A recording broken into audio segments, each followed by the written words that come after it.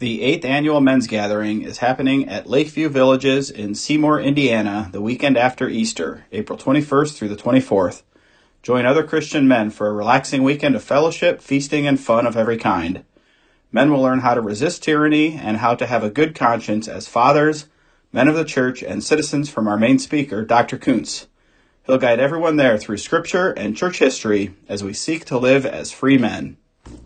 Check out our website at www.mensgathering.us for more information and to register. You can also search Men's Gathering on Facebook for updates leading up to the event.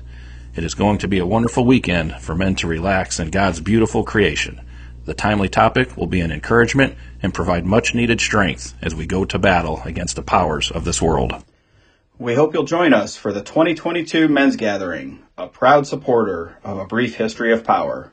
North Idaho is home to beautiful mountains and scenic lakes, small-town tranquility, civil freedom, and the faithful Lutheran parish of Blessed Sacrament Lutheran Church, located in Hayden, Idaho, near Coeur d'Alene.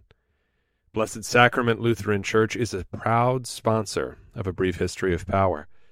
If you like what you hear on Brief History, then you will love Blessed Sacrament, where the Lord's Word is faithfully preached, and Christ's body and blood are administered at every divine service. Whether you are visiting Idaho or considering moving to Idaho, wouldn't it be nice? Please join the saints of Blessed Sacrament Lutheran Church for the Mass and Augsburg Academy Bible Study. Directions, service times, and much more information about this confessional, liturgical parish may be found at blessedsacramentlutheranchurch.com. Blessed Sacrament Lutheran Church, historic Christian orthodoxy, the evangelical Lutheran faith in the beautiful inland Northwest. At 7,123 feet, you can find mountains soaring above you and rivers running swiftly in the valley below you, natural beauty of every kind. But our God is richer in his gifts than this. At 7,123 feet in Pagosa Springs, Colorado, you can also find God's Word preached purely and his sacraments given out for your salvation at Our Savior Lutheran Church and School. Located off US 160 just west of downtown Pagosa, Our Savior offers your children a wonderful place to learn of Christ and his wisdom week in and week out, and offers you the medicine of immortality Sunday in and Sunday out. Our Savior Lutheran School provides a Christ-focused classical education that enriches the child's soul with the best that has been thought and said to the glory of God. Whether you visit while vacationing or hunting in the beauty of the area, or whether you would like to join a group of faithful Lutheran Christians, Our Savior Pagosa Springs has what you're looking for. Divine service with Holy Communion is each Sunday at 9 a.m., and Bible class follows at 10:30. At more than a mile high, you will find Christ in all his glory in the midst of his people at Our Savior Lutheran Church and School, a proud sponsor of A Brief History of Power. Find out more at oslcpagosa.org. Dr. Kuntz, who are the managers? The managers are the people that are going to be observably propping up the regime of which we have so often spoken very obviously in many different ways, maybe by tacit approval, maybe by full-throated support, maybe by enforcement of regime priorities. So that's going to change at any given time. As we talked about last week, they may be very deeply concerned about Vladimir Putin's incursions into the Ukraine. But, 15 months ago, they were very deeply concerned about the fact that you were not vaccinated. So it will shift pretty drastically because a manager fundamentally has no particular ideology except the continuance of the regime. So this is observably the case in somebody like Joseph Biden, who's been around so long that he was against busing back in the early 1970s, which, basically means busing Black kids into white public schools. He's been for assorted Clinton crime bills in the 1990s, but now he's for, transgenderism in the military and, appointing a strong Black woman to the Supreme Court and stuff. He's a really good example in his own person because he's been around so long. You can see the drastic shifts in tone, priority, issues, public position in someone like that, because he's been around so long. Everything has shifted essentially in American political life. Whatever I need to say to get elected, I'm going to say it. And the higher I can rise, the better. Yeah. And I think that's a piece of cynicism that is so easy. I mean, and it's so common that words like politics and rhetoric that are honorable disciplines worthy of discussion in ancient Athens there are cynical meanings attached to them in modern American English. Oh, he's just playing politics, or that's just rhetoric. And the reason we say that is because we assume that managerial stooges with no particular attachment to anything except their own positioning, that's like normal or has to be the case or is natural or obvious. And this is neither historically true nor metaphysically necessary, but it seems obvious to us that people like Joe Biden or Nancy Pelosi, who's very similar. I mean, think about the fact that Nancy Pelosi's dad helped get JFK elected. Okay. That's how old Nancy Pelosi is. And he was mayor of Baltimore at the time. And so, they profit enormously. They have nothing that they particularly believe. And to some degree, that is why Democrats have been, over the past 50 years, so much more, I think, successful in a purely political sense than Republicans, because they have grasped how our system actually works, which is it involves the maintenance of power. It does not involve any particular ideological attachments, right? 30 years ago, you could very easily be against abortion publicly as a Democrat. Can't really do that anymore. Can't be very openly against transgenderism as a Democrat, but there are other options open to you that you didn't used to have, say economically. So AOC can exist. So, those things are going to shift, right? The things that normal people think of as either this is true or this is a lie, the manager thinks of as this is expedient or this is inexpedient. And when you think about it that way, you realize that the issue isn't with Joe Biden or politics for all time everywhere or rhetoric for all time everywhere. It's with the way that our regime functions, as do so many others. Similar processes could be tracked in all kinds of leaders all over the world. So let's invert that then and move from I hate managers being what people should say when they say I hate politics, right? And say, why should we love politics? We should love politics because we are made to be, as Aristotle says, political animals. And what he means by that is not that we have a certain amount of time that we spend on Politico.com every day. He means that, and some of us do, right? Some of us, maybe me, I don't know. Yeah, I'm on Twitter, not more than Politico. So yeah, there you go. But that we are made for public life. And this is historically much more true of men than women. So that is also why, in opposition to the notion of managers, I have been discussing fathers. And this is something that you will find all over wisdom, both pagan and Christian, is that men are made for public life in the way that women are made for private life. And those spheres are not completely mutually exclusive in the sense that, men just have nothing to say about what happens in the family or something, but that men, because they are made for combat, are also made for political decision-making. Not everyone on the same level, but everyone on some level, whether it is your village or your county or whatever it is. So because of that, saying, well, I'm not going to be involved is fine until something actually happens that matters. So what I would say, if you're not involved in politics, and I don't even just mean like your school board or your homeowners association or your county or your church body, That's fine, but you have to understand that your apathy is a luxury, right? People that are not involved in politics in the ancient world, for example, are people who are so wealthy they don't even live somewhere that they're citizens. Okay, so they're wealthy merchants and they live in Athens, but they're not citizens, so they're not really involved in political decision making because they can't be. Okay, but that doesn't matter for their own well-being. But they're also not at home. If you are at home anywhere, your own family, your own church, your own county, your own state, whatever, if you're at home somewhere, then you have a responsibility to take part. Shirking that is a luxury that you're enjoying. So just take an example that some of the listeners are, I'm sure, familiar with. You can tell what I spend most of my time working with, books, but they're probably familiar with the idea of a church that, let's say, doesn't participate at all with any other church, even if it's in a denomination, or if it's not in a denomination, whatever, it could be Lutheran, it could be anything. That's all of that is fine until you need a new pastor.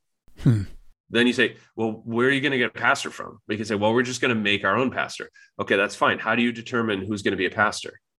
And then you also have to think, are we ever going to start another church out of this church? Or are we just going to we're going to exist in and of and for ourselves all the time, forever only, and we'll produce our own pastors and it'll just be fine. And the problem is eventually the church will either migrate, like the Judean churches that get persecuted out of Jerusalem, or it will multiply, hopefully, God willing, and then you'll have another church and you'll have to decide, well, who's going to be the pastor there?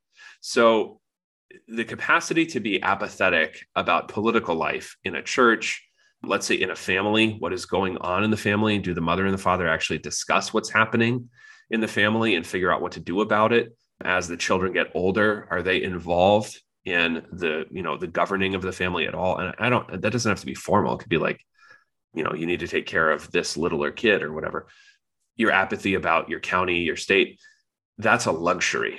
That's abnormal. So asking you to be involved in political life is asking you, especially obviously if you're a man, literally to be a father, to be involved. But it's also saying, don't live a life of luxury. In fact, you can't most of the time. And don't be surprised when you can't. Participation and mixing it up in public life is normal and healthy. It's not, something that you do because you're a career politician or you're greedy or something, right? You do it because public life exists. So non-involvement in political life locally is a luxury of the wealthy. It is also the standard normalcy of slavery. And so how these kind of become closer than you realize right now is really important. Yeah. Yeah. No, that's excellent. Because a slave doesn't get to, right? The wealthy man might want to, but just doesn't care. That's probably most of us until 2020. The slave doesn't get to. He has no say. He doesn't even have self-government, let alone local government. So if you want that, go for it, but just realize that you're getting probably nothing in return. I mean, this is where a distinction between slavery and, say, serfdom as it existed in medieval Europe is helpful, because there are always grades of these things. And it could be realistic to say most people can't do much more than self-government. Maybe. Depends on your understanding of human nature, your judgments about human capacities and willingness to do more than, make sure that you brush your own teeth every day. That's fine. At least the serf gets to make decisions about how and when he plants his crops. Okay. The slave probably doesn't. Someone else tells him, someone else drives him on his own time. And these depend on arrangements. So serfdom could end up looking more like slavery, obviously, depending. But the slave is told what to do and when. And this is where, when you're reading The Managerial Revolution, you will come across a suggestion that probably is not terribly striking to our listeners, probably sounded a little more radical in 1941. America is still a largely agricultural nation in 1941. But Burnham's suggestion that most wage earners are functionally what the ancient world would call slaves, because everything about their life especially their time, is determined by someone who is paying them, which is the means by which they stay alive. Yeah, that's And exactly right. Yeah. yeah. And so management is the management. It is the capacity of oversight that is very literally in the ancient world a capacity for governing farm workers who are almost undoubtedly in the ancient world slaves on an operation large enough to need an overseer. So this is whatever your imagination about the antebellum American South is. This is in an ancient context very obviously slavery. It has a different set of trappings in the modern world, but it is slavery. So I have another connection that I'm not sure I'm going to be able to make clear. I'm going to try. So the distinction between luxury and slavery in the modern world is not as far as you would think. In fact, they've convinced us that slavery is a luxury. And then what comes of this is, you mentioned the person who has great wealth. Maybe they have 2, 3, 5 homes. The place they live is not a place that really is their home. Hence, they're not involved in local politics. And then the slave also then is a person who's really homeless in a sense. And that is distinguishable from the serf. And I think that maybe is a really important way to see that distinction. So having no home then would make a person less emotionally driven to defend, because it's not there to defend, and thus they're less pressed to be active in any kind of public life. In that way, then what I'm trying to draw at is that, well, we're slaves. And that's why we don't want to be involved in politics. Is we've already accepted that there is no defense we can mount. We don't need to mount a defense. Someone else will do it for us, or we'll just, I don't know. No one's really thought that far ahead until 2 years ago. We're also going to die, is what's going to happen. Yeah, right. Because I mean, you could say, okay, well, you could belong to the land either because you're the owner of the land. Historically, in American politics, you are the owner of some piece of land. It's not that hard to own land. There's a lot of it on this continent. We have the whole extent of the continent between certain latitudes. Get some land. Or you are, and this is very classically, especially in times of war, you owe loyalty to a man, right? This is why the character of the leader is so important, and why I love this insight from Burnham. And Burnham is really a disciple of Machiavelli, whom we will discuss in a revisionist way another time. But the insight here is that the leader must possess boundless self-confidence and energy, because only someone who seems preternaturally confident can inspire the loyalty in other men that is requisite for war. So, it's not the assertion, because Burnham will be used, and I want to talk about this history maybe later in the hour, depending on where you'd like to go, Jonathan. Of kind of American conservatism, I'm just personally interested because of my own life and involvement with it, but also because Burnham and is not being used, like American conservatism historically is not just the assertion like, get off my lawn. It's not actually atomistic, and it's really is a distortion of American history to say that Americans are all about, quote, rugged individualism, and we're all going it alone. That was never true. That wasn't how we organized. See how Washington soldiers, Lee's soldiers, Jackson soldiers, Patton's soldiers talk about their general in a time of war. It is loyalty to a man, okay? And that is requisite, especially for enormous sacrifice. So there is something honorable about that. Not everyone is his own leader all of the time in every situation, but he is defending something, his country, his land, his people, to which he has loyalty that doesn't involve wages or remuneration. And especially in times of great sacrifice, he is loyal to a man. There is a loyalty on their journeys to Lewis and Clark personally. That is needed. Slaves have neither. They are owned by a man, but they may not know who he is, nor do they have any land. So like you said, and that's extremely perceptive, they are dispirited. They are basically apathetic, because loyalty isn't even in them to command. So left turn, perhaps. I want to get to your notes, but I want to not miss this. Yeah. I feel like I would miss an opportunity if I didn't ask this. I'm not sure there is a connection at all, honestly. So we're dealing with manager versus father. We're dealing with the regime of management and the zeitgeist of politics being the oversight of stories to keep the status quo of power where it is, and technologies, namely money, being one of those major stories. Right. If I didn't bring up the shrewd manager, I feel like I would, again, just kind of miss a connection point here, because here you have a parable in the Bible about a manager and money. And so I don't know, is there an easy connection or not? So the shrewd manager understands what the future is going to be, right? The shrewd manager is a realist. Our managers are not realists. So that is also why so often they are hysterical rather than shrewd.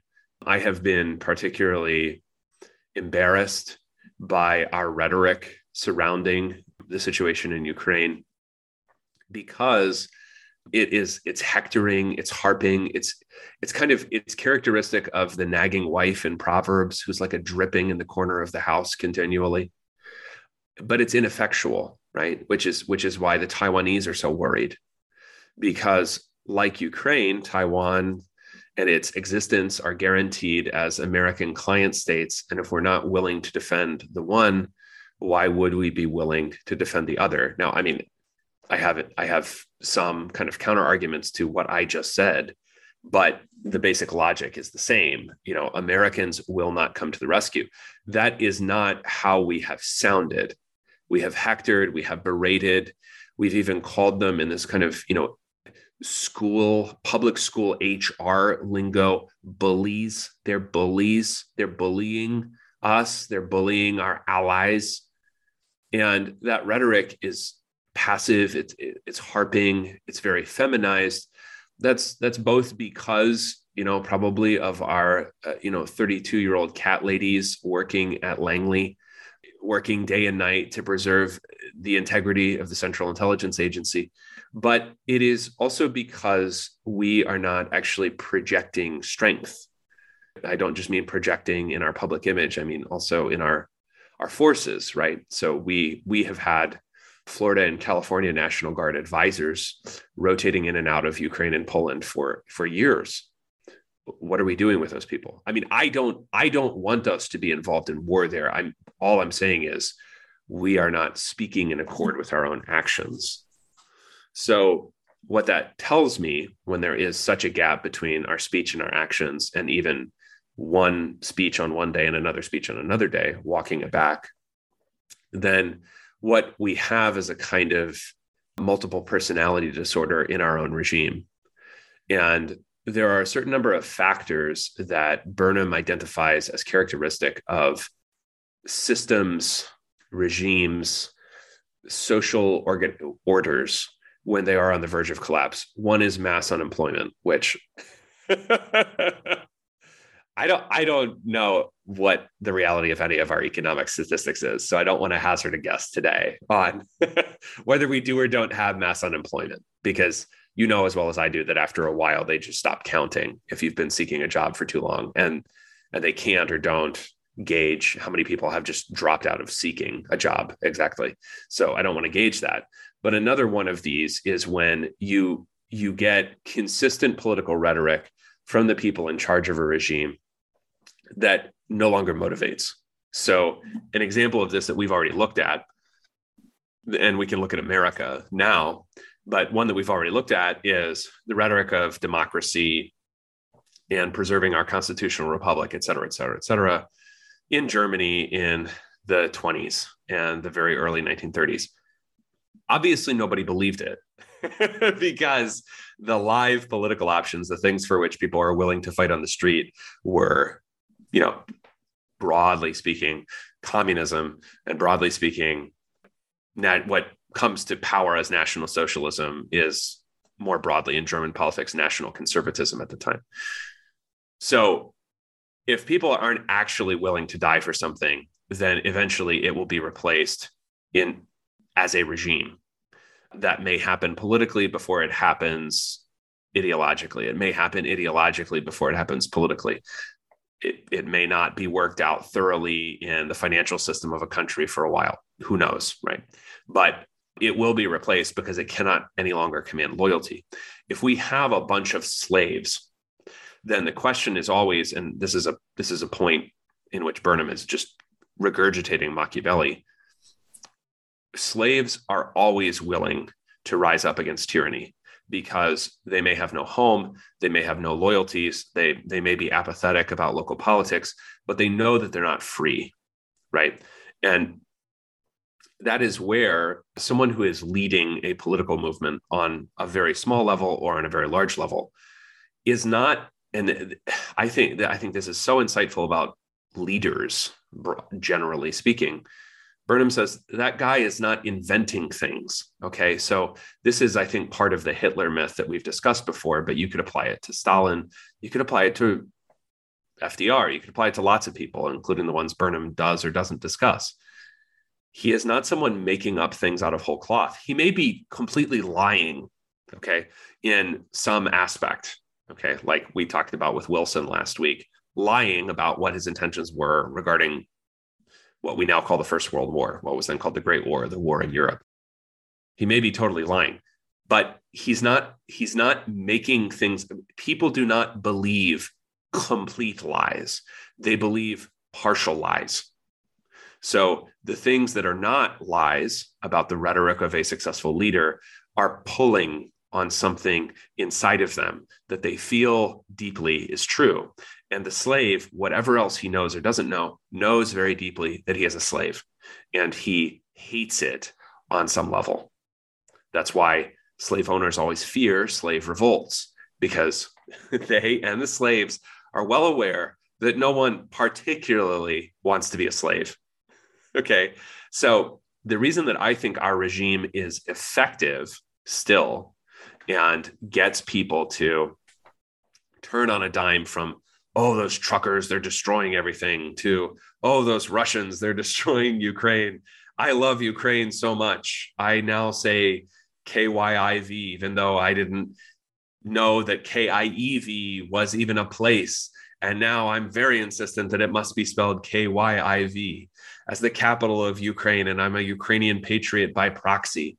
Okay. The reason that happens is because that person is basically physically comfortable in a way that a slave in ancient Italy is not.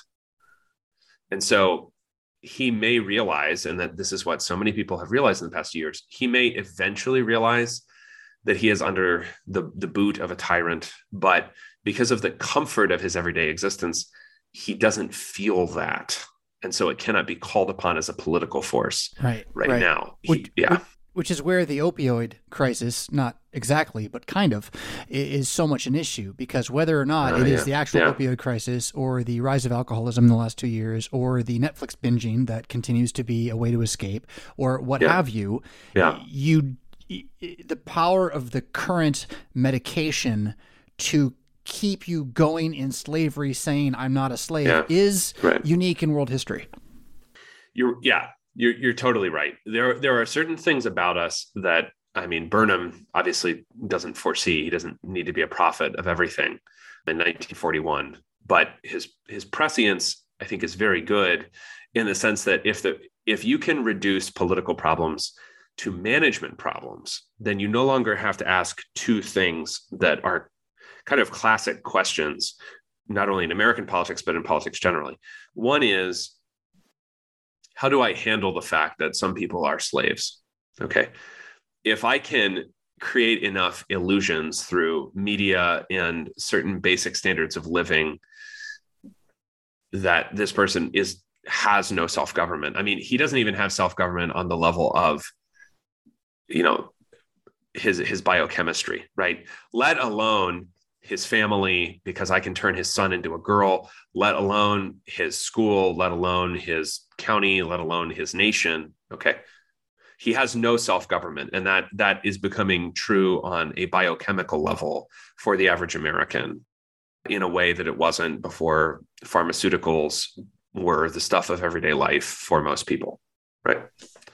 If that's true, then I no longer have to really worry very much about the idea that he is a slave or that he's going to find that out in any regard. Okay. When when I take away his play money, when he gives to the truckers, more people are going to find out, right? So whatever the trucker convoy achieved or didn't achieve, what it has achieved is a revelation of the nature of our managers that for many people, I think some people, and even some people that listen to the show, and I sympathize with them, although I can't say I get it because I wasn't exactly there ever. Just, we all have different kind of life paths that we've been given. But I get it that you're shocked by this because many of you were told you were free. I mean, the president of the United States, and then in addition, with a certain smarmy self-righteousness over against us, the Prime Minister of Canada, these are leaders of the free world. These are leaders of the free world. So by definition, people within the borders of their nation states are free. Okay, even if they don't have freedom of association, even if they're taxed exorbitantly for the benefit of other people's children, whatever else is going on, these are leaders of the free world. So no longer do you even have to sort of pretend if you can give them Netflix and medication and enough carbs, you don't even have to pretend to be worried about the fact that they're not free. Yeah. And at this point, they're not even pretending. Like, I will take away your play money if you give it to the wrong cause. The other thing that you don't have to worry about, and this is not so much an ancient political insight as a problem, particularly within American politics, you no longer have to worry about the fact that they don't really have a say. Okay. So like directly in any sense, you don't have to pretend that the elections are anything particularly. And I will be going into this later. This is kind of a, where am I right now? Just telling you, I have a deep suspicion that, and we'll do this later. I mean, later in the year, not even like in the next couple of months. I have a deep suspicion that the notion of a blue state is in many cases unreal, not just because of, election issues with voting machines, but also because what you're asking me to agree with, if I say, yeah, California has been a blue state since 1992, is that you go from a state where the LAPD like invents modern policing, including SWAT teams, in order to control the populace.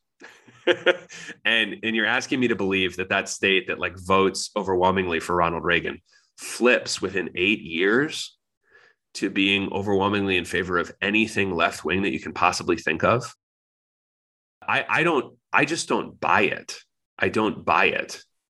So the idea that elections are unreal predates, electronic voting machines being widespread. And I'm skeptical. I'm very skeptical about them. We saw revelations of such things, Arizona, Pennsylvania, Michigan, Wisconsin in 2020. But long before that, right? Long before that, there has always been cynicism, especially about machine politics in major cities. But aside from that, even the pretense that these things matter at all, even in an American system where the executive is answerable to the populace in a way that it's not in a, Westminster parliamentary system like Canada directly. So those two questions, the nature of slavery generally, and then more particular to our political tradition, the idea that you have a say. Our regime has increasingly abandoned the illusion that those are even valid questions. And that is a change, the openness with which they have abandoned those things. They used to pretend much more thoroughly, maybe, that those two things were real questions. Well, to go back just a few moments here, yeah, and I agree with you. I'm really curious to hear what you have to say about this going forward because I agree with you on the electioneering thing. And the cynicism that I heard with some regularity when I moved in the Illinois area, greater Chicago, extremely greater Chicago area, was almost a nostalgic cynicism. Like the dead vote in South Chicago is sort of like our favorite old joke. Like this has been an old joke, and like nobody seems to care, and we just all accept it as natural and normal. So how much of this, though, can I say is that The reason we accept it is because the hysteria, you mentioned the hysterical managers, the hysteria is so consistently capable of distracting us from having a real local conversation, not just like at a dinner table, but like ongoing over several years about what we are, who we are, what we do. Let's lay plans in the dirt, build a foundation, and move. It's how can you do that when it's squirrel there, Ukraine here, back and forth, COVID, blah, blah. Yeah.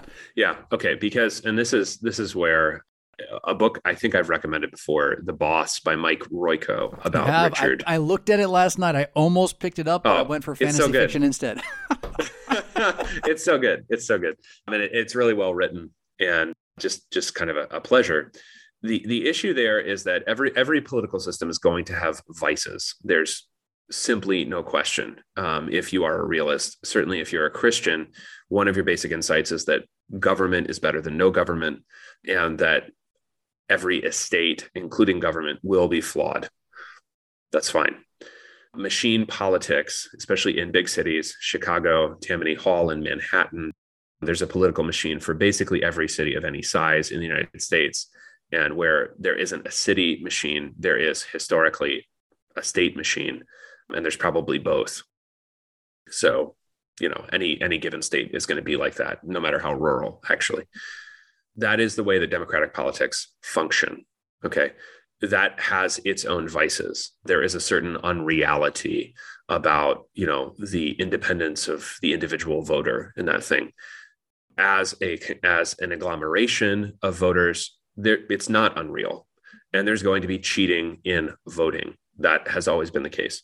There are other vices for monarchical forms of government. There are other vices for different kinds of oligarchy. Okay.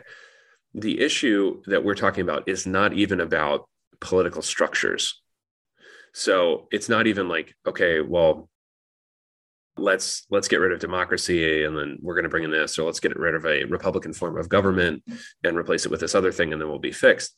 Because the issue here is that if you read about really both dailies, but especially Richard J., the father, you'll find that he is responsive to and seeks to preserve the Chicago in which he grew up. So the neighborhoods get to govern themselves, okay? The different kinds of whites govern themselves. The Jews govern the Jews. The Irish govern the Irish. The Irish also get to govern everybody else through the Democratic Party. The Republicans out in the, at one time, rural, now suburban parts of Cook County get to govern themselves. The blacks get to govern themselves. This is even true with political machines in the American South in the time of Jim Crow. Okay. There's a Democratic congressman today, Harold Ford from Memphis. His family got started in politics inside E.H. Crump's machine in Memphis. Okay. So it's responsive locally. It's not going to change everything. And that is part of the impatience of left-wing Democrats with traditional machine politics, is that it is essentially conservative, not of anything ideologically specific, just whatever is the case that the voters want. It will conserve that. So it will conserve de facto segregation in Chicago, and it will preserve the power of certain Black families with legal segregation in Memphis in the 1920s. It is a conservative way of governing. Tammany Hall was not a left-wing organization in New York, specific to Manhattan, really the borough of Manhattan. So that's what it's going to do. It's not going to give you the capacity for what Burnham would call social revolution. Okay. It's not going to fundamentally reorder everything. So, in the Lutheran Church Missouri Synod, we have machine politics. That's the way it works. That's the way it's always worked. For sure. Okay. That is not necessarily, I think, evil. That is just the way polities so organized operate.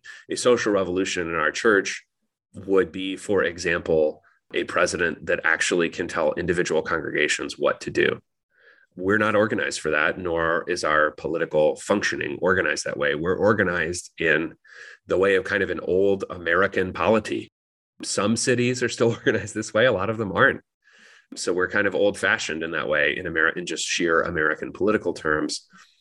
And that order is fairly responsive to local concerns. Potholes get filled, people don't have their neighborhoods disturbed, and that's good and that's bad, depending on your views of what should be happening in a given neighborhood. But it is fairly conservative. And if you look at, you just say, okay, well, in order to get ahead in life, I need to be a member of the Democratic Party. And then, I'm going to get this contract. You can, okay, go ahead, say that that's corrupt. The other option is a quote merit system. Okay.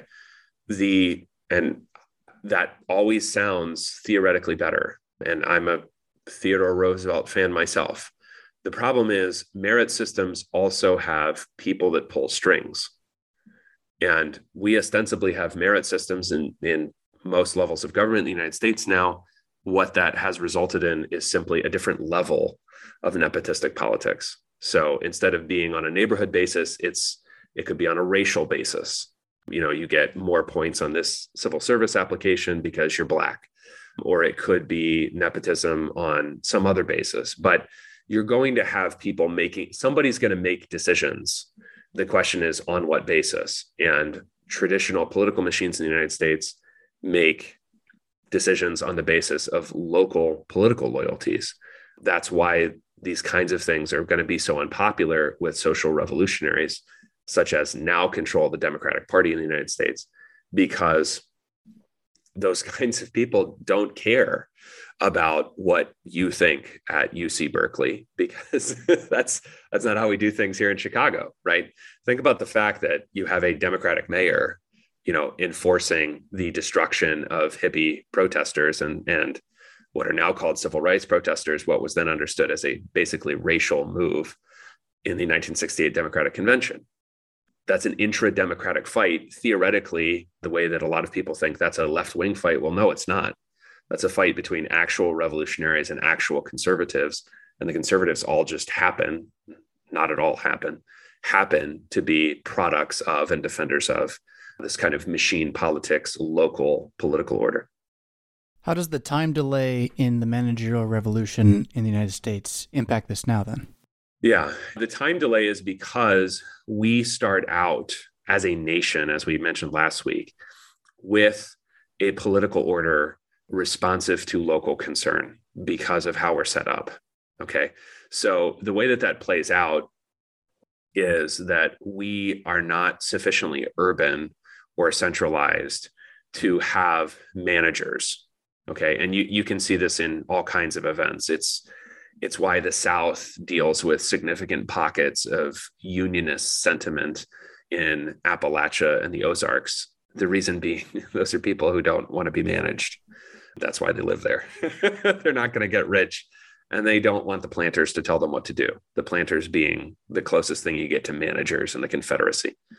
So it's also why America doesn't have significant widespread labor strife or people thinking of themselves along class divisions in the United States outside specific pockets, mining towns, maybe heavily urbanized areas, what's now the Rust Belt, what was then the wealthiest parts of America in the Northeast and the upper Midwest, are the only places where you get significant class-based political organization, because people think of themselves as and they are actually historically largely self-governing.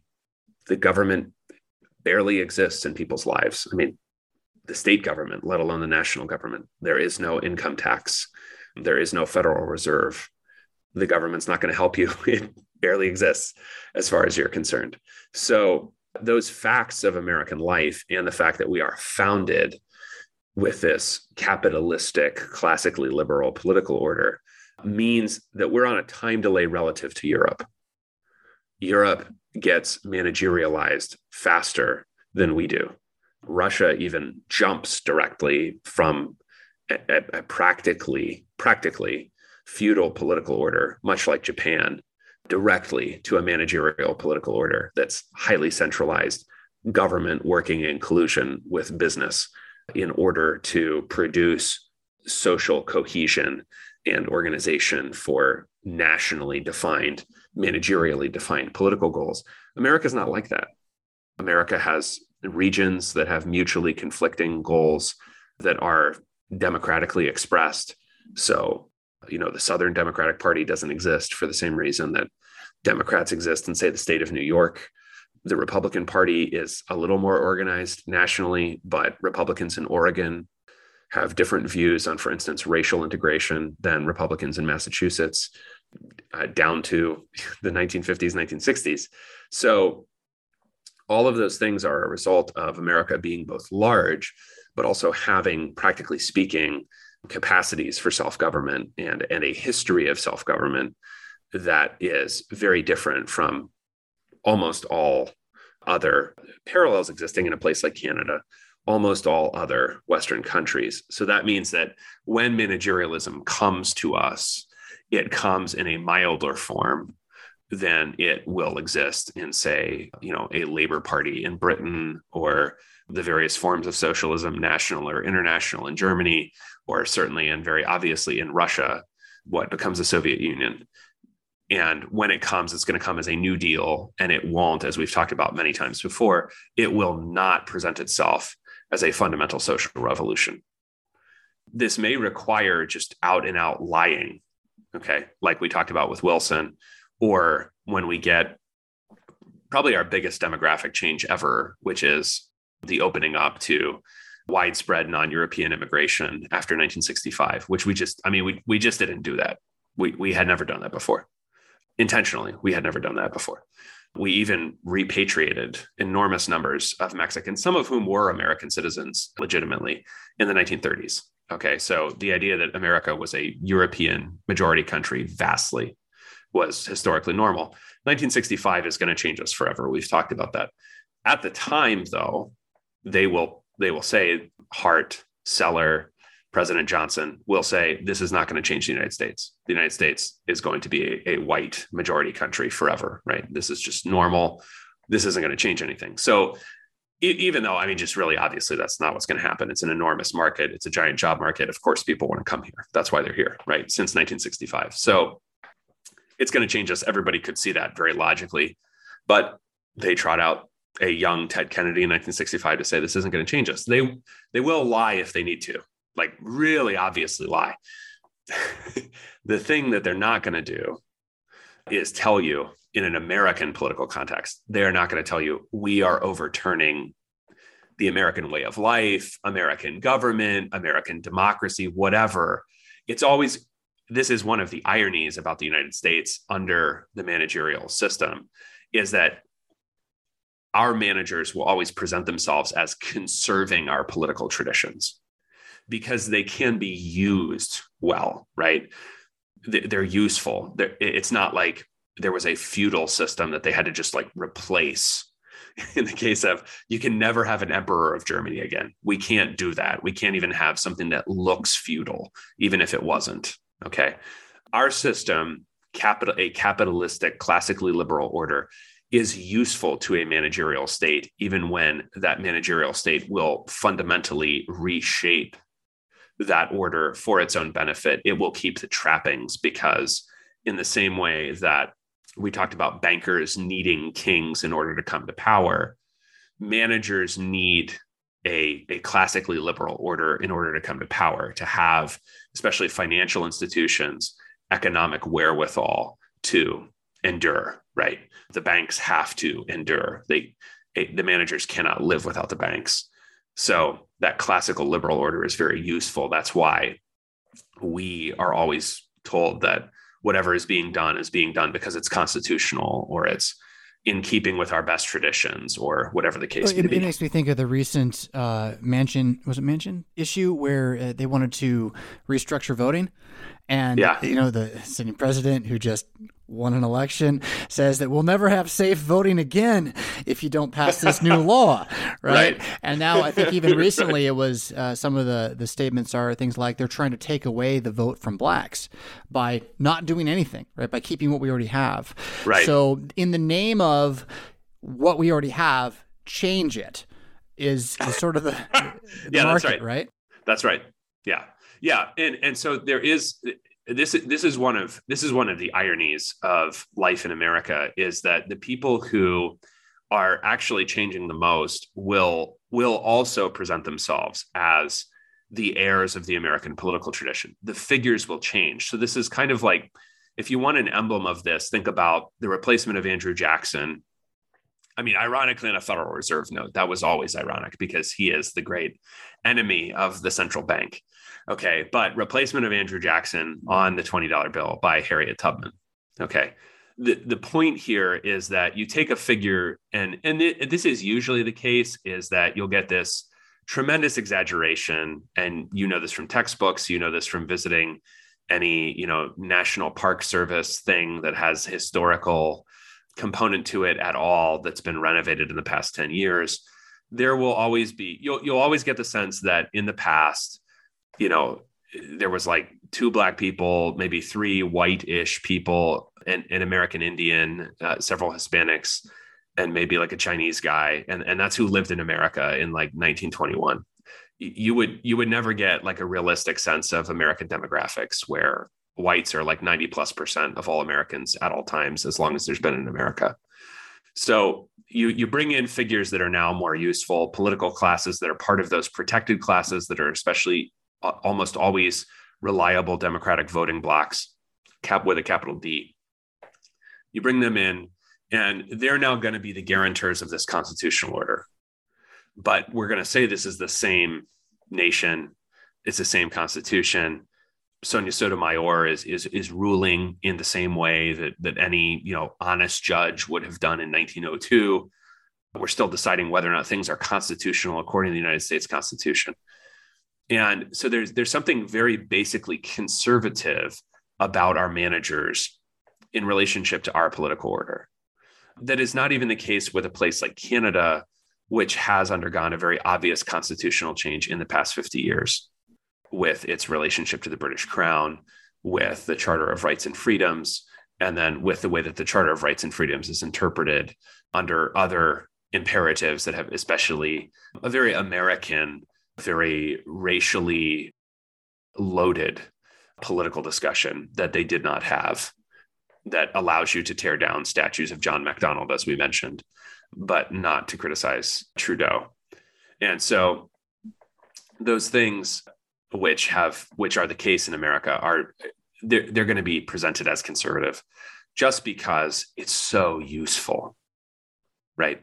If America were some sort of, religiously and ethnically, not just racially, but ethnically homogeneous place forever and ever and ever, it would be harder to do. If you have mass media and you have democratic traditions, it's just a really great host for a managerial system that needs money and people to get things done. We have a lot of people, we have a lot of money. Managers can get a lot of things done here. So they have hollowed out our industrial base. We are like addicted to fentanyl and other things that are killing us, but there's still a lot of us, and we still have a lot of money that we can both make for other people and offer. So as a slave population, it's still attractive, right? It's still very attractive. So that is why, even if we're entering, a multipolar world where we're not able to stop Russia from doing what it wants, we're still important to the managers. Where does that get us, though? So, I mean, I'm not like in any kind of disagreement, but I am kind of in a little bit of a so what, aside from, I guess that's hopeful-ish. Well, I mean, I think it's not, I sympathize with Burnham because Burnham starts out Managerial Revolution by saying, I'm not asking whether these things are good or bad. I'm just trying to say whether they're so. Right. Okay. Because anything that is going to be good or that is going to be good, let's just stop there. Anything that is going to be good is going to have to be built on a foundation of knowledge. So it's not just that I want certain things to be the case or I'm attached to certain things, but I need to know what is before I can know what to do. And if I don't understand, for example, how useful the United States still is to managers who may or may not be nominally American, but who are certainly profiting off Americans, the wars they engage in, the things they still produce, their existence as a consumer base, whatever the case may be, then I don't understand it. I mean, saying that like, well, we're just going to collapse. Well, that didn't even happen like on some kind of, Mad Max or, The Postman kind of level for Argentina. Okay. Argentina, which has always been kind of an outpost of the West, really. I mean, it's way down there, hard to get to, doesn't matter that much in the whole scheme of things. That didn't even happen in Argentina. It's not like life reverted to, pre-Columbian Stone Age subsistence level in Argentina after 2001. So thinking about America as if somehow that's going to happen to America is unrealistic if you understand how useful this population is to the regime. Also, I mean, just a potentially expanding economic zone, right? Why is our southern border the constant place of inflow? It's not even, like saying like, oh yeah, there are Mexicans coming over the border. It's not 1916 anymore. There's a good chance they're not Mexican. There's a good chance they're not even from anywhere in the Americas. There's a good chance that the guy walking across the Mexican border as we're recording this is Sudanese or Nigerian, for goodness sake. Those inflows, the reason that they're happening and the reason that no one is worked up about them like they're worked up about Zelensky and Putin is because the media is not paying attention to them. Yes. Because that is not actually useful for you to know. To the management. It is useful for me to know, but it's not useful to the management. It's very useful for you to know for all kinds of reasons, but it's not useful to the management. So the integrity of your own borders are not as useful to the management as the integrity of the northern and eastern borders of Ukraine right now.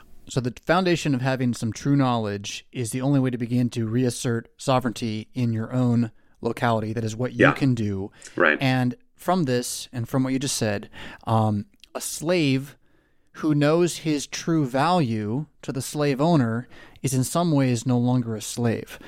Once you really can understand what you're worth, you have something to work with.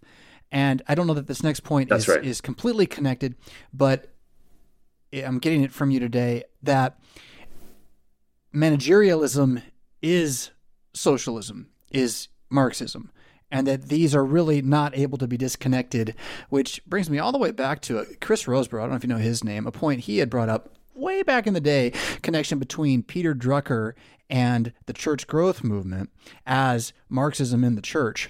And again, management being what it is, that brings me back then to a question I didn't ask earlier. What's the difference between a pastor and a manager? Because, well, these days, I'm not sure. Yeah, right.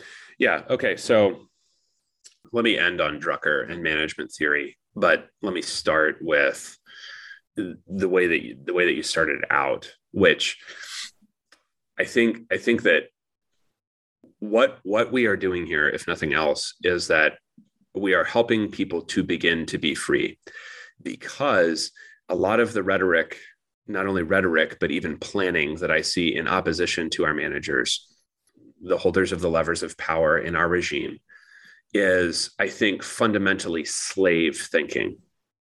How can I make more money? How can I, and how can I fit in better as a cog? The problem there is not that money would not be useful, or certain social positions would not be useful, certain political positions would not be useful to your family, to your community, to your church. They can be useful. The problem is that involvement with our regime is, at some level within any particular part of it, utterly compromising. That is the role of blackmail. That's why you can find out who gave to the truckers, but you can't find out who was involved with Epstein and assorted Maxwell's. Okay, because being compromised is in the nature of the regime. They may secure things that are sexually compromising. They may use your internet history to be compromising, but they want you to be compromised in order to be part of them. That is why you find people so gravely compromised so frequently in government. And there are lots of things historical instances we can talk about as we go forward there as examples. That being compromised is what enables you to be a manager and to be trustworthy as a manager, But notice that the managers themselves they're not free men. Okay. They exercise power within certain parameters. Joe Biden has to pretend he actually knows what a male to female transsexual is and cares and loves it and thinks it's the best thing in the world for the American military. I mean, he's just kind of a guy from Delaware. These are not wholehearted, believing progressives in the same way you might get in like a Seattle or something. So the manager has to lie to himself too at the end of the day. So he's not free. So what we want is some degree of sovereignty in the various realms of our life. I can't be obsessed with how I feel about things, which is what I'm conditioned by media to do. I need to think first about what is. So that's why we have to start with what is, whether it's depressing or not. I mean, how I feel about it really honestly doesn't matter on some level. It just doesn't matter. If I realize that managerialism is dominant, then I will also recognize it in the church. And so this is where what I find most significant about church growth theory in the church is not its use in evangelism tactics, which is what it was originally intended for, not in terms of Peter Drucker, who is a management theorist, properly speaking, but as a way of, especially in third world countries and very specifically in India, that people would come into the church in socially homogenous groups. So in India, that's usually a caste or a subcaste. In the United States, that was thought of in marketing terms as very classically Saddleback Sam, who would go to Saddleback Church in Southern California. And he was it's just a marketing profile for who goes to your church. And there's something realistic about that, about human groups not existing in utter unimaginable diversity in a social setting. There might be a church that has Rwandans and Guyanese and Indonesians and white Americans in it, but I bet you they all make roughly the same amount of money, or at least aspire to. So homogeneity exists in all human social groups along whatever various axes of analysis. That's the basic insight of church growth theory to begin with. That's not how it was appropriated. And the basic way in which managerialism accepts, let's say, some Marxist premises is that it accepts that socialized control is optimal. And so in the church, that's going to mean that the pastor is the ultimate manager. So that's also why in very recent history, really, churches have scaled to sizes that they never were before. There are very few exceptions in the 19th and early 20th centuries where you have a few churches in America that are over 200 people on a Sunday. It's very unusual. It's very, very highly unusual, because the basic insight is that you can't scale church. You have to start new churches beyond a certain number, because the pastor simply cannot care, or the pastors simply cannot care for enormous numbers. So you'll get a couple churches in any given denomination that have maybe more than 500 people on a Sunday, but that's very, very, very rare. Well, those would be like downtown, right? Those would be downtown churches, and that pastor is a bishop. Is going to be, yeah. I mean, he's kind of a bishop, yeah. I mean, he'll have some assistant, but it's just highly unusual. Okay, whereas now it's like aspirational and obvious that even if you have multiple congregations of people on a Sunday, that you would do multi-site church, and that's all functionally the same church. That's an application. I think in this, Roseborough is wrong. Managers are not the same thing as Marxists. Okay, there is a centralized. Don't attribute that necessarily to him. That's maybe more. Yeah, me. no, yeah. I am familiar with his discussion of that. Okay, Drucker is not a Marxist. Drucker is a European import to the United States of management theory, in Drucker's specific case, derived out of Austrian economics, and not in its kind of incarnation in the Mises Institute, but with a guy named Josef Schumpeter, who had certain insights about how to manage capitalism and how capitalism functioned. It's an import of certain ways of management theory. Notice that the United States is the epicenter of management thinking in the 20th century. And we have exported that along with like Coca-Cola and McDonald's and rock and roll to the rest of the world, such that there are now European business schools, Russian business schools, Chinese business schools. And a business school is not about how to like sell things more effectively necessarily. It's fundamentally about the discipline as a discipline of management. So applied to the church, that means that I need to think about the people in my church not as individual souls, and I'm engaged in caring for their souls. I'm thinking about them as giving units, as maybe tithing units, as attendances, as, okay, I moved this around. I added a 4 p.m. Saturday service. This is what happened. That the realities in the kingdom of God are fundamentally not natural realities the way they're portrayed in the Bible, where everything is like a parable related to agriculture, right? Very basically, or some endeavor over which humans have a limited amount of control, like fishing. Okay, I can't control exactly how many fish there are in the sea. Now it is an enterprise, more like an industrial enterprise, where I turn things on and off. And so I turn this on, I get 400 more people. I turn this off, I close that site, I go to this other site, or now I'm doing video preaching at the multi-site. Okay, so I'm basically like a master manipulator of budgets, people, programs, etc., rather than I'm a guy, I have this many souls, I'm answerable for this many souls, and so I am their father in the spirit in the Large Catechism, just like they have a father in the blood who cares for their bodies. So that's the difference between a pastor and a manager. That's going to get blurred as management thinking becomes also part of the church, just like it's already become part of American business, American statecraft, lots of other things in American life, where management thinking is totally dominant. That is going to migrate into the church, and obviously has. Is there anything we didn't talk about today that you wanted to get to? No, because there's always next time, which is what I love about the show. And the other examples I was going to use are good examples for a discussion of sovereignty, because what we're going to do a little bit next time, and so progress into discussion of not the run up to the First World War. That's what we'll do a little bit of, but the effect of the First World War proper, because it's something that, like reading Burnham writing in 1941, just before the United States enters the Second World War, when you go back and you read how people that lived through it talked about the run-up, the actuality, and the aftermath of the First World War, that for them, as in Burnham's analysis of the managerial revolution, that for them is the real breaking point. The Second World War is then a continuation of the same dynamics. It is not a morally or historically unique phenomenon.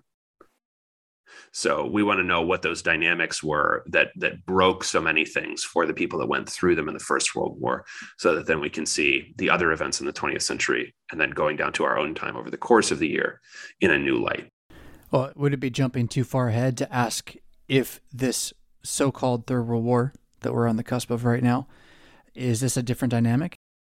No, because any of these wars, and for instance, like the German historian Ernst Nolte, Nolte, so like Nick Nolte, same name, he describes what happens between 1914 and 1945 as the European Civil War.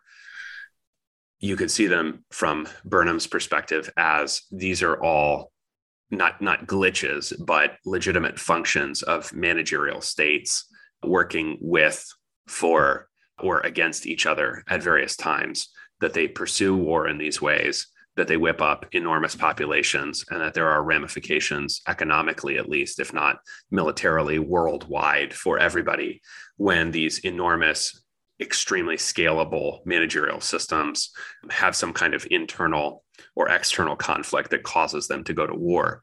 So that if we went to war with Russia now, God forbid, if we went to war with Russia now, we would be engaged in a conflict that would, in its dynamics, look a lot like the First and Second World Wars. Right, a European Civil War. That's notwithstanding right. that the founder of the 1619 Project is insisting that Europe is not a continent at all, and has and all these things that matter that have been coming out. I want to stay on Russia for one more moment here, to wrap up. And I'm not quite sure why, other than that it is in the news. But this idea that Russia is what you just said, it's a management system that is finding itself in conflict with another management system.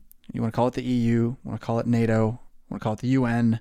I'm not sure at this point, all that. Yeah. And yet they're selling gas to each other. And, certain things are not in the SWIFT system, but certain things are. Right. So just riff on that for a sec. So what I see as fundamentally at stake long-term, presuming we don't get engaged in any kind of boots on the ground media noticeable way in Ukraine, is that we are shifting. And this is with the assent of the World Economic Forum, where Putin and Xi Jinping have both spoken numerous times about the need to have a multipolar world. The precise meaning of that has never been clear because it has to be worked out by force. That's historically pretty normal, honestly. But it's not as if Putin or Xi Jinping represents some kind of conservative, in and of themselves, based political order in opposition to us. There are distinctions. There is an attachment to Eastern Orthodoxy of its own nationalistically specific kind.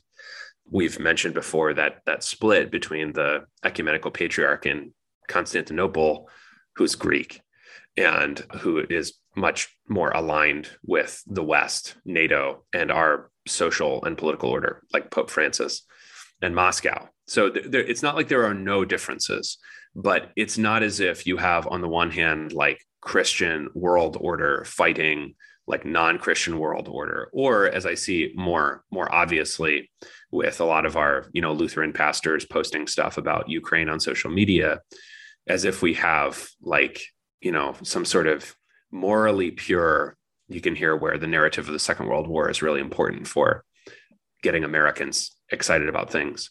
Morally pure, sort of open, self-sacrificing, good guys, rebel alliance in Lucasfilm's terms, fighting against bad emperor, bad guy autocrat. On the other hand, everyone has shaken Klaus Schwab's hand, and everyone is somehow invested in selling gas and having money move through transnational markets in some kind. The debates are, and the things up in the air in these kinds of political conflicts are about, what your basket of reserve currencies is going to be, or, how we're going to process international bank transfers, stuff like that. It's not a fundamental reordering of the world, such as many of us might actually desire. You're listening to A Brief History of Power. You know where to find us, or you wouldn't be here.